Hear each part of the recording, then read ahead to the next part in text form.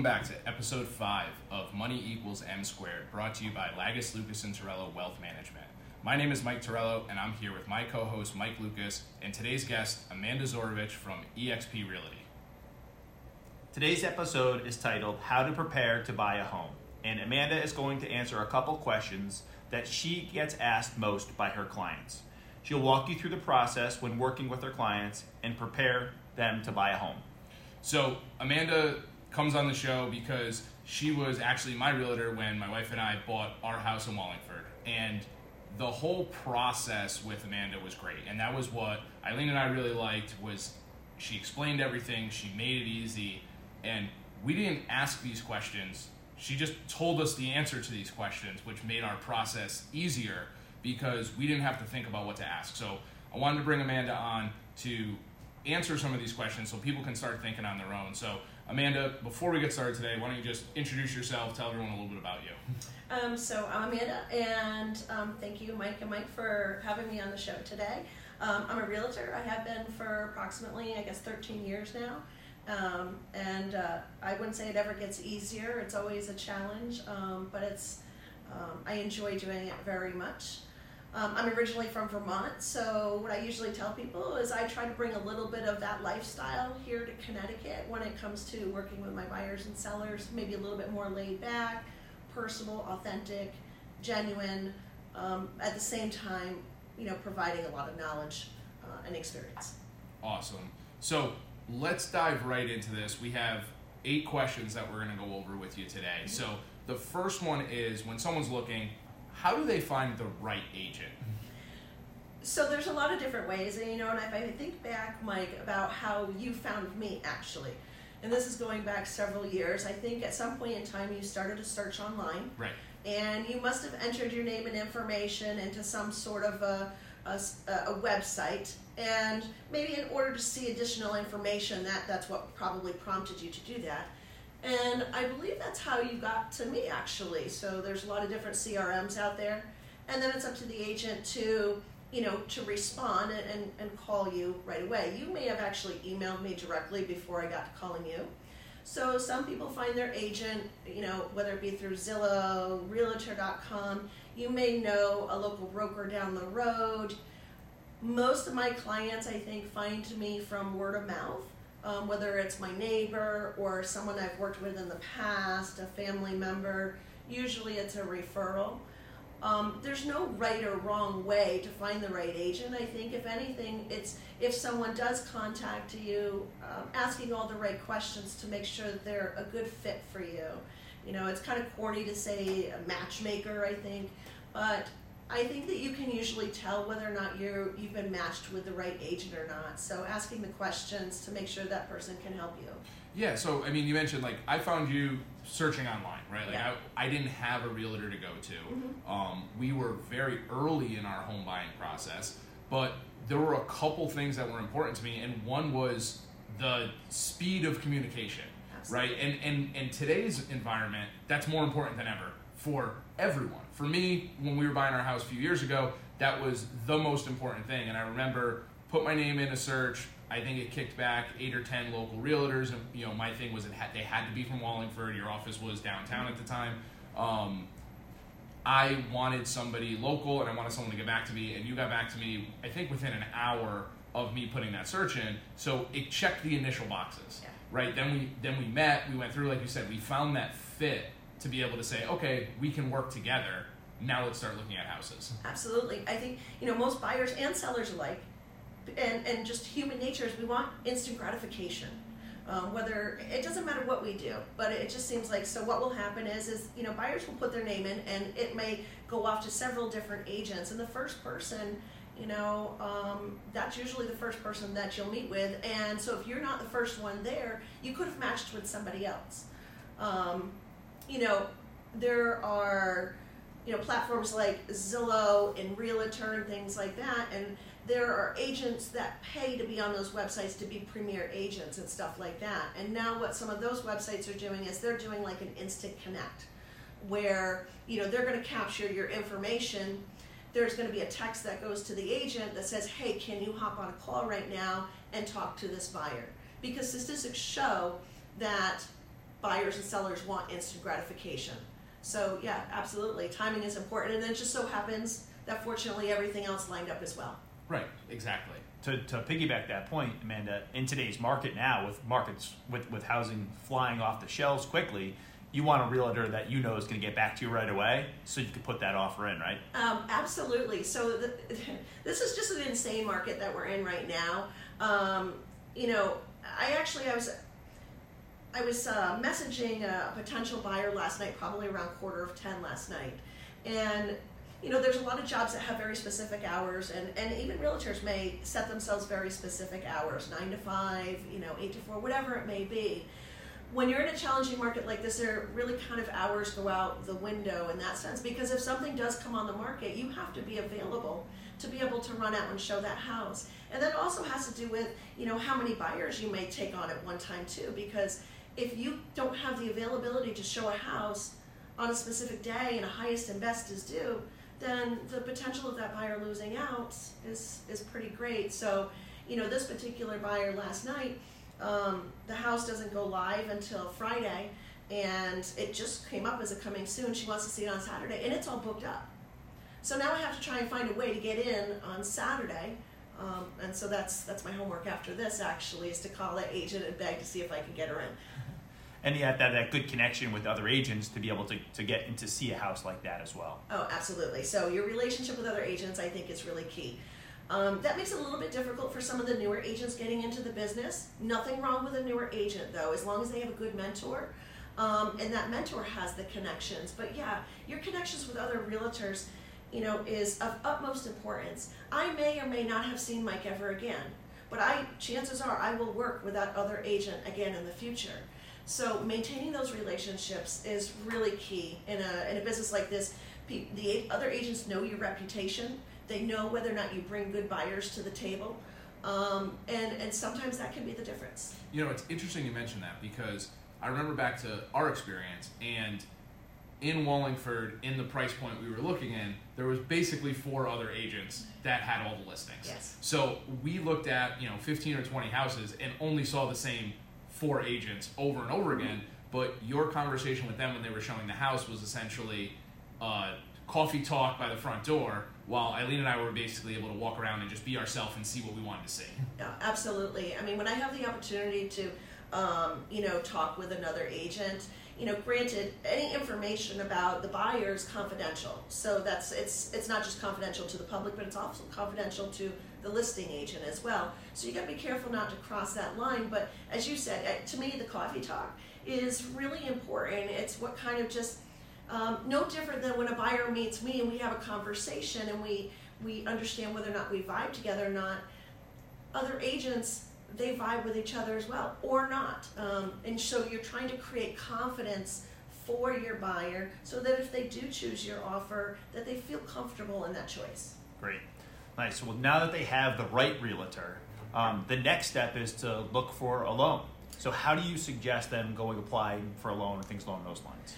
Okay, so that's an excellent question. So the realtor can give you some really great recommendations on who might be the best match, again, talking about matches, to talk to about getting a loan. Some people may have already gone to their credit unions or their local banks to get information, but then there's also mortgage brokers. And basically the biggest difference between a mortgage broker and the banks is that the banks lend only their certain products, where a mortgage broker is going to go and they're going to look for a lot of different products with a lot of different banks, and they're going to find the best one that works for you. So when I have someone that comes to me and they haven't talked to a lender, usually I recommend 3 different lenders of who they could talk to. I may recommend more one than the other based on just personality. I have people that are a little bit more laid back, patient, and understanding, and I have some that are really aggressive that'll call you at 6 o'clock in the morning wondering where their paperwork is. So to me, it's all about making sure that I put them with the right person, and then I constantly get feedback throughout the process of how it's going.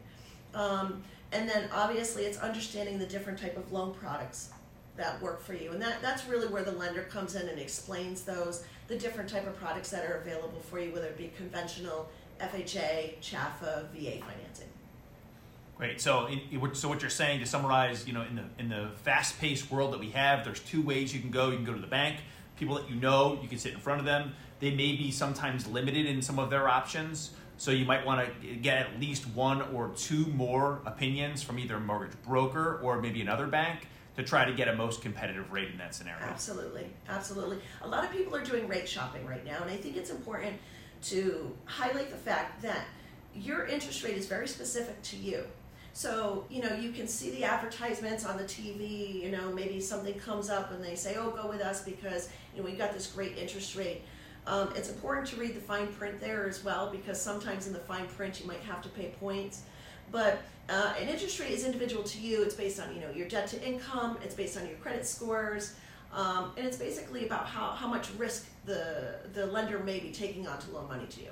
Absolutely. So that mortgage process is something that's involved and it's changing on an ongoing basis. That was good to summarize the first couple processes on it. Yeah.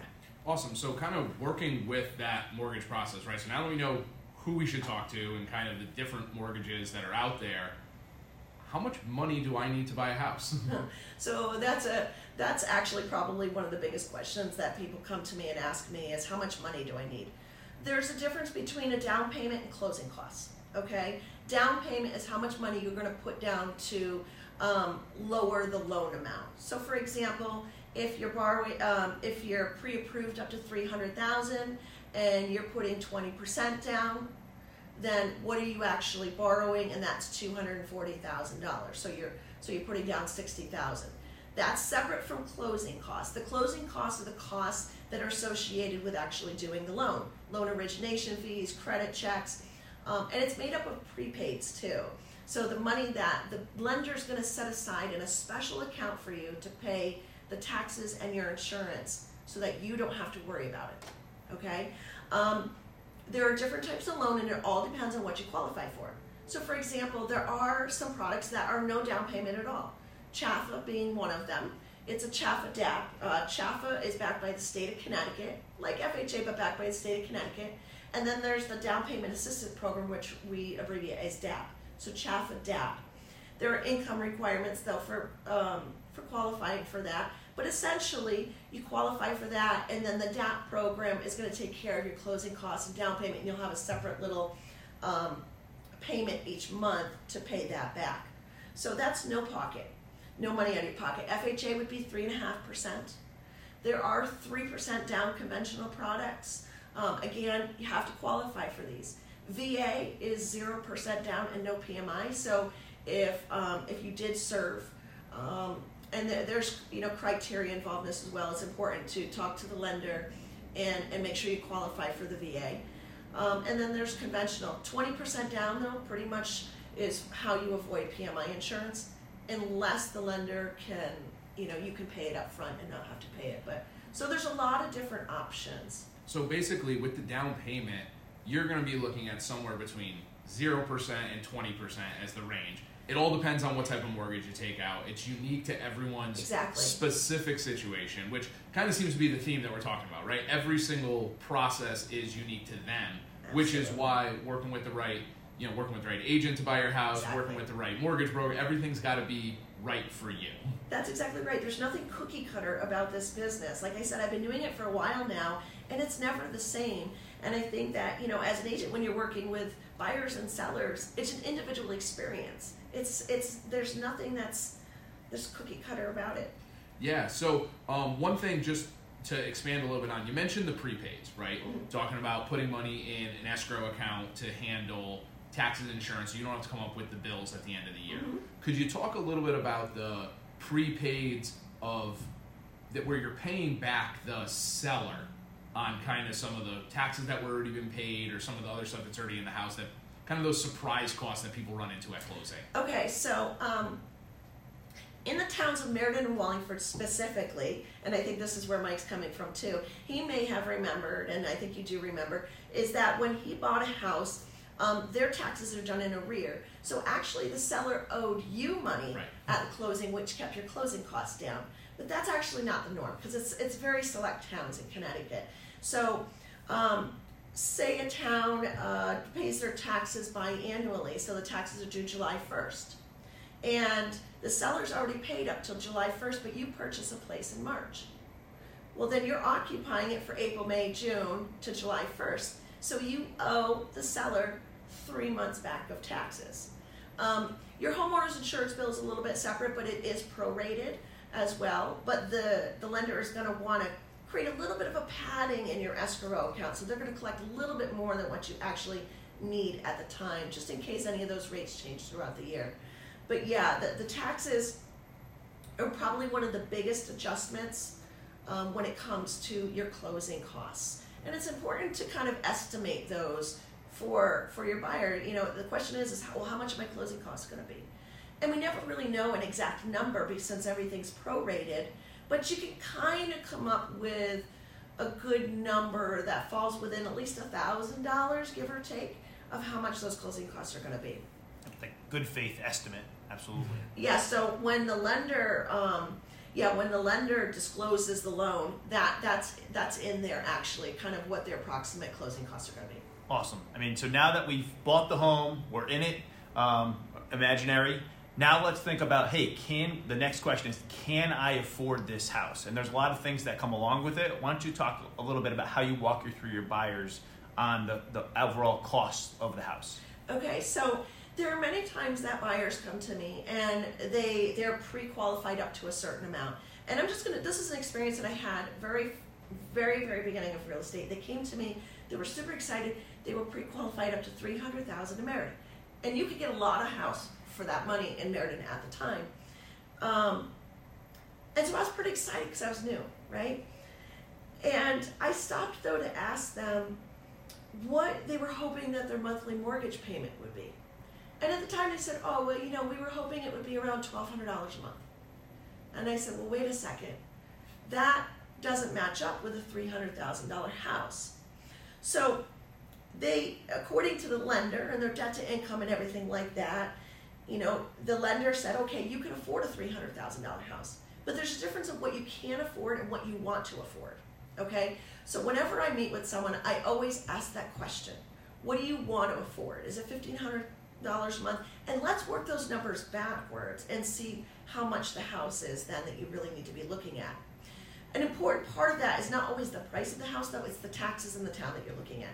So for example, if someone was looking between Wallingford and Hamden, the mill rate in Hamden is much higher, so the taxes are going to be much higher, which means the house I'm going to buy over there has to be less money than the house in Wallingford. The price of the house can be a little bit more money because the taxes are a little bit less. So I actually have an app on my phone. It's never a substitute for being a mortgage lender in any way, shape, or form, but I could just plug in the numbers and say, okay, this is what the price of the house is, this is how much you're putting down. You kind of estimate where the interest rate is right now. And I show them, okay, you really like this house? This is where this payment comes in. There's also times where someone may send me a house and I know what their monthly affordability is, and I send that to them before we go and look at the house. I say, guys, this is like $300 more than you want to spend. Do you still want to go look at it? Let them make that decision. Because like you said, there's all these other things that come into affording a home that really isn't taken into consideration, like your electricity bills, your oil bills, your cable bill, your internet bill, all these streaming services, all these little things add up. Oil bill being, one of the biggest things when we have a heating season that I think just really kind of takes people by surprise. And the electric bill, actually, to be honest with you, is a huge surprise to a lot of people. Yeah, and it's funny you mentioned that, there's a big difference between what you can qualify for and what you can actually afford. And that's a big part of what we do too, right? When we're working with someone, they tell us like, hey, I'm getting ready to buy a house. Great. We've probably taken a look at your budget. We've looked at your whole financial plan. We can help them decide that number that you mentioned, and then working backwards with your realtor to say like, okay, I can afford $1,500 a month or $2,000 a month, whatever it is, helps them find the house that they can afford and they can actually live in, as opposed to what the mortgage lender says they can qualify for. Because let's be honest, the mortgage lender wants you to take your max qualification because that's the largest loan that they're going to originate. Yes, yeah. People don't even think of that when they think of affordability. But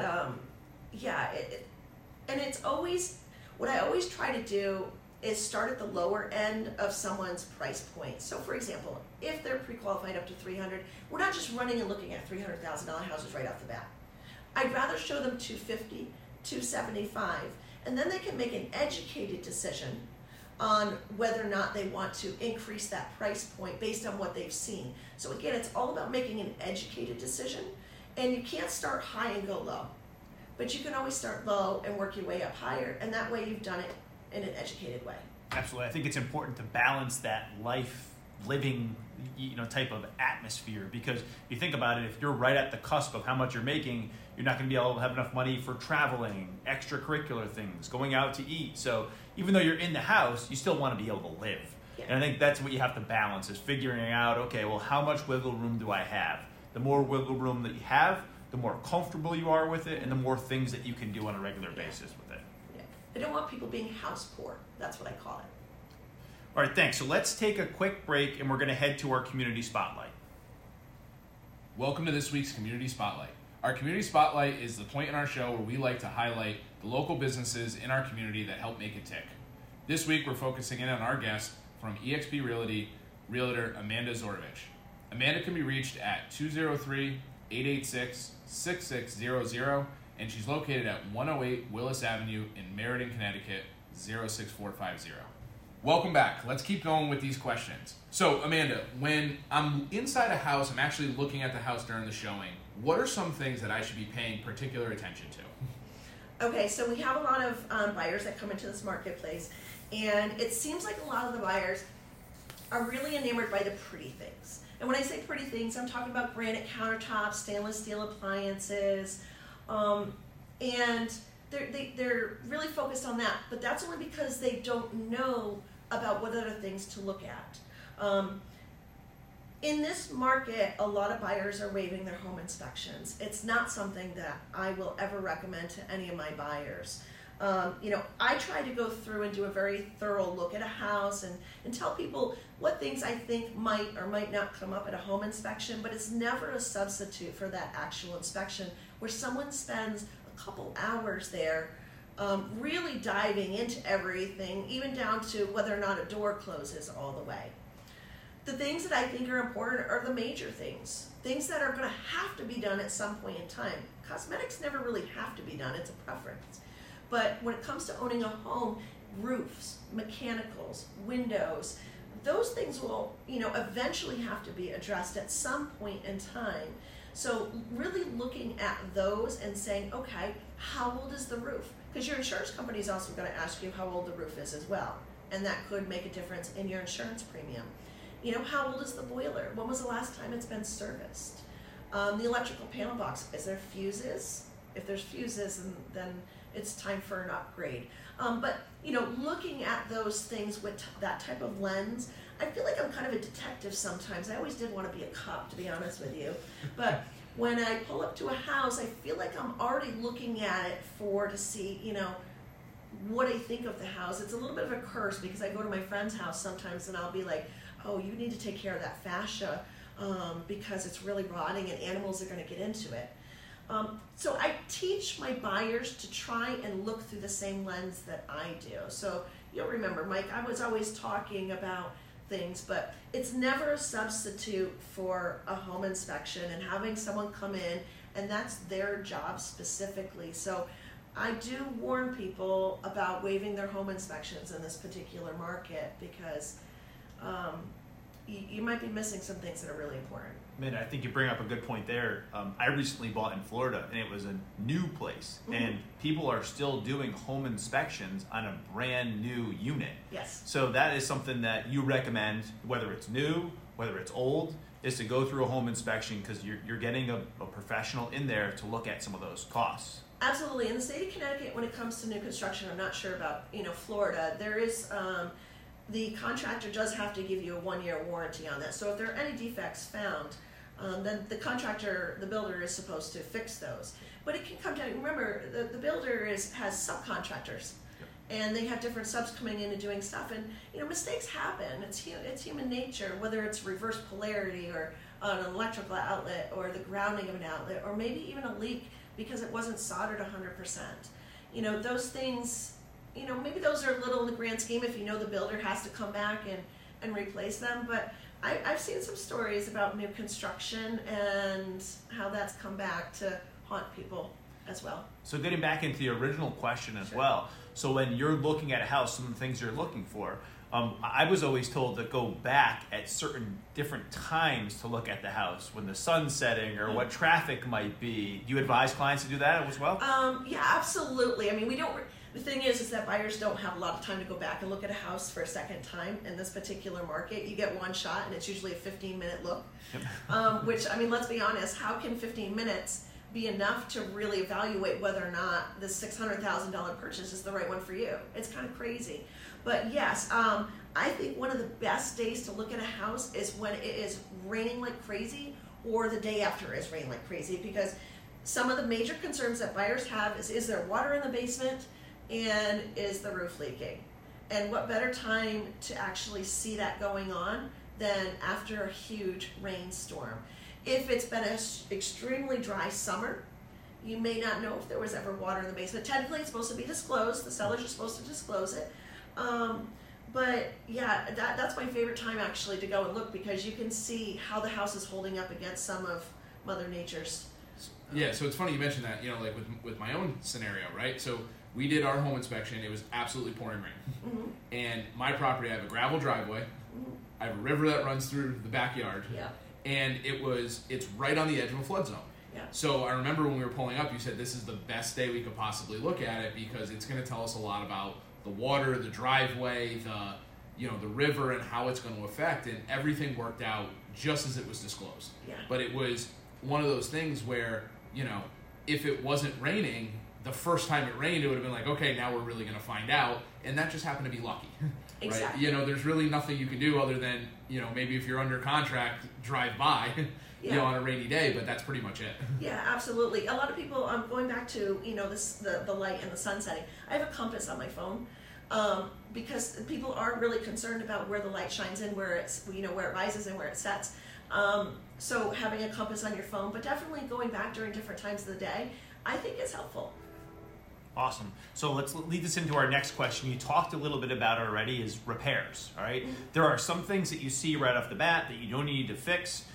When you're picking a house, and specifically with some of those repairs, should you ask for money back? What's that process in there? Should you say, okay, well, you know what? If we want the house for $300,000, there's a $5,000 repair. Do you eat that in today's market? So tell us a little bit about some of the repairs. So, and again, this applies to today's market. A lot of the sellers are selling their houses as is. Mm-hmm. So they're saying, okay, you can have a home inspection, but we're not really willing to make any repairs.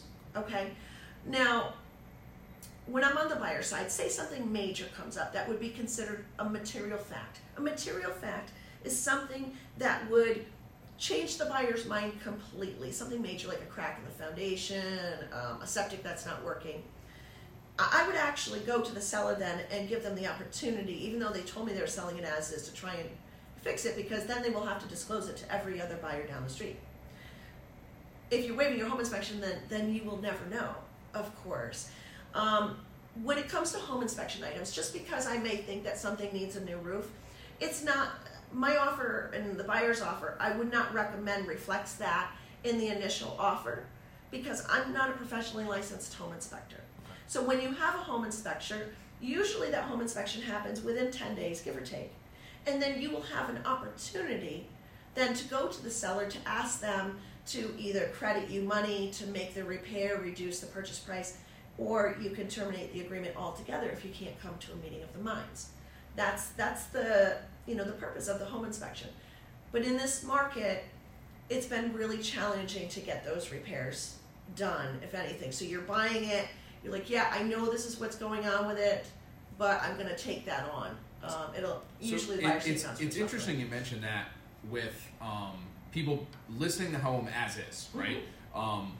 But still going through the inspection, because even though you're not going to get anything credited back or paid for, that knowledge can still shape that huge decision. Because the reality is, yeah, it's a challenging market, but you're making a 20, 30-year decision, and if something's drastically wrong, you still have to fix it.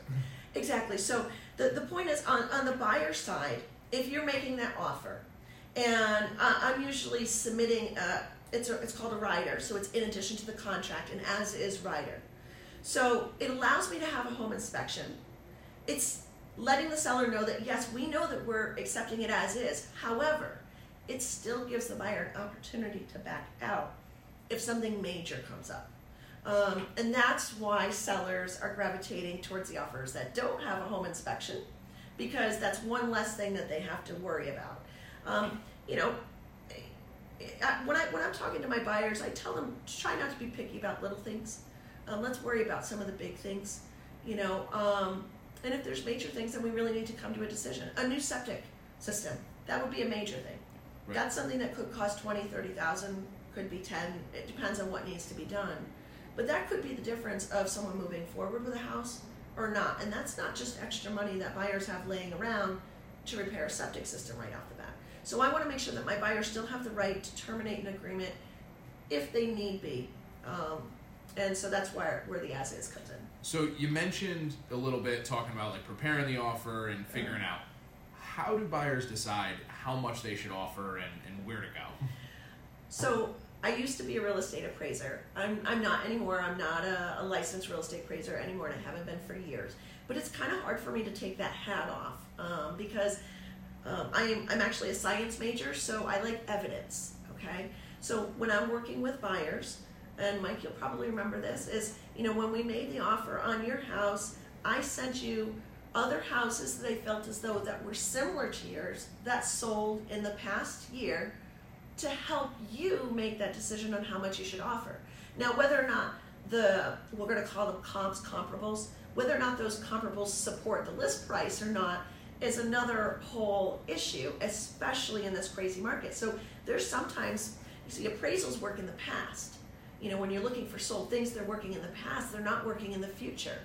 And in the past, we know when a market is trying to come up, then obviously the past is not going to support the future. So how do you reconcile that? It's really hard, and it's always the appraiser's job, never my job to reconcile. But my job is to provide you with tools to be able to make an educated decision. And if I remember correctly on yours, Mike, I think we had a hard time reconciling some of the sold properties on yours to validate what we were offering, right? Yeah, so like in our area, there's just was not a lot of activity at the time. So it was hard to kind of find those comps in our area for the size house, you know, and everything like that, to be able to, so we were kind of shooting in the dark a little bit. Mm-hmm. You know, with mine too, obviously completely different time. House had been on the market for a while. Yeah. Which also plays into the decision a little bit. Yeah, absolutely. You know, people are still offering $10,000, $20,000, $30,000, $50,000 over list price right now. The thing is, there's in most cases there's going to be an appraisal, so it doesn't matter what you as the buyer want to offer. The lender is going to want to protect their collateral, and the protection is by sending an appraiser out to make sure that what you offered, the house is worth it. And if it's not, and the appraisal comes in low, then you got to go back to the drawing board again. Now, there are some buyers that are waiving their appraisal contingency because they're willing to pay the difference. I'm not sure I'm really on board with that. I make sure that I let the buyer make that decision, but I make sure they have all the information to be able to make that decision, because I don't want them to be in hot water a few years from now if they ever have to sell. I think you bring up a great point there, and the point is you should work with a professional real estate person to give you that guidance, that advice, to help you get to that point. Absolutely. So you're not either paying too much or paying too little, and obviously in that scenario you might lose out to someone else. Absolutely. I have some buyers, and Mike knows how honest I am too. They'll be like, if I offer, this is a perfect example. There was a house that was listed for $439,000. He said, if he offers $450,000, do I think he'll get it? And I looked him straight in the eye. I said, no. And he looked at me, kind of dumbfounded, and he made the $450,000 offer. He felt pretty good about it. He even told me, he's like, I got a good feeling about this. And the whole time I'm like, no, I'm thinking to myself, I definitely don't have a good feeling. We did not get the house. I think it went close to, if I was to guess, closer to $500,000 at that time for that house in that location. Well, it's funny because when I was looking for houses, you know, way back when, you know, I would shoot for $10,000, $20,000, $30,000 over what the asking price is. So you wouldn't advise me to do that in today's market, would you? Yeah, no. Well, so what I would do is I would make sure that you had all the evidence to be able to make the most educated decision that you could. And then I would also talk to the agent to see if I can feel them out about what kind of offers are we looking at. Like, do I even have a shot? Yep. You know, because you make an offer, you're waiting 3 days to find out sometimes, Yep. and that's excruciating as a buyer. So if I can find out information that says, you know what, if you're only offering 10 over, do we have another shot? Then at least you know. Great. Well, this is definitely good advice. Our last question is, what if someone has bad credit? All right. What is that approach? And if someone doesn't have great credit, and you talked a little bit about like FHA loans and other types of loans. Talk to us a little bit about that, please. So I guess one of the questions is what does bad credit mean? So what is bad? And there are different lenders that lend on different credit scores. Some that'll go even into the high 500s. But at the end of the day, to get the best interest rate, you want to work on your credit. So there's credit repair companies that you can talk to. I really think it's important to be monitoring your credit in some way, shape, or form, whether it be, there's these online ones and they have apps that are free right now where you can look at your credit, at least monitoring it. And then if your credit's not in a good spot and you want to buy in a year, have a conversation with a lender and find out what you need to do. A lot of people think that they know what they need to do when they really don't know how to fix their credit. So talking to someone that can help you understand to get yourself in a better position and give yourself time to do that.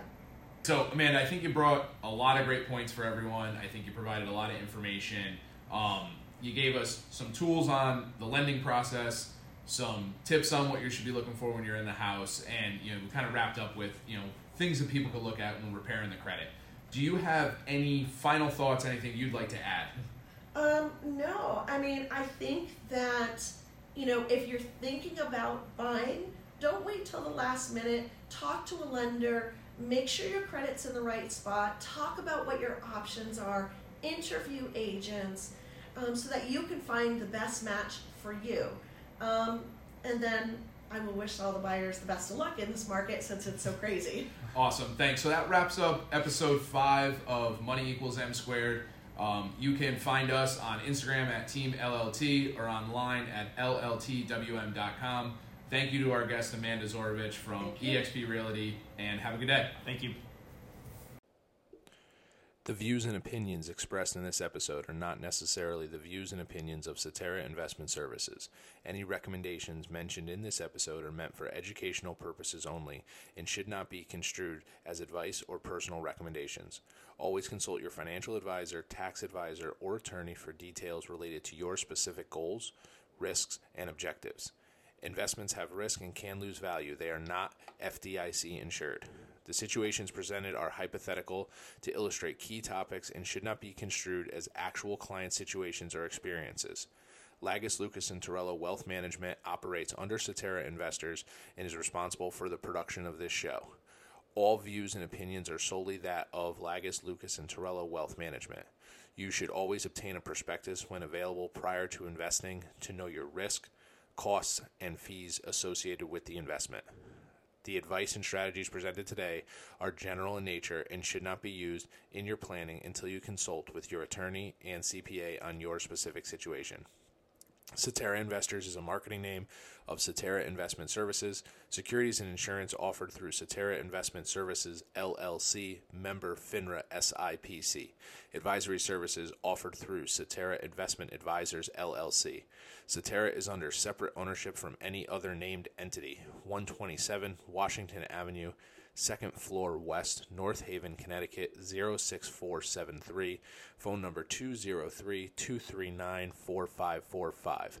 Individuals affiliated with this broker-dealer firm are either investment advisor representatives who offer only investment advisory services and receive fees based on assets, or registered representatives who offer brokerage services and receive transaction-based compensation, or both, an investment advisor representative or registered representative who can offer both types of service.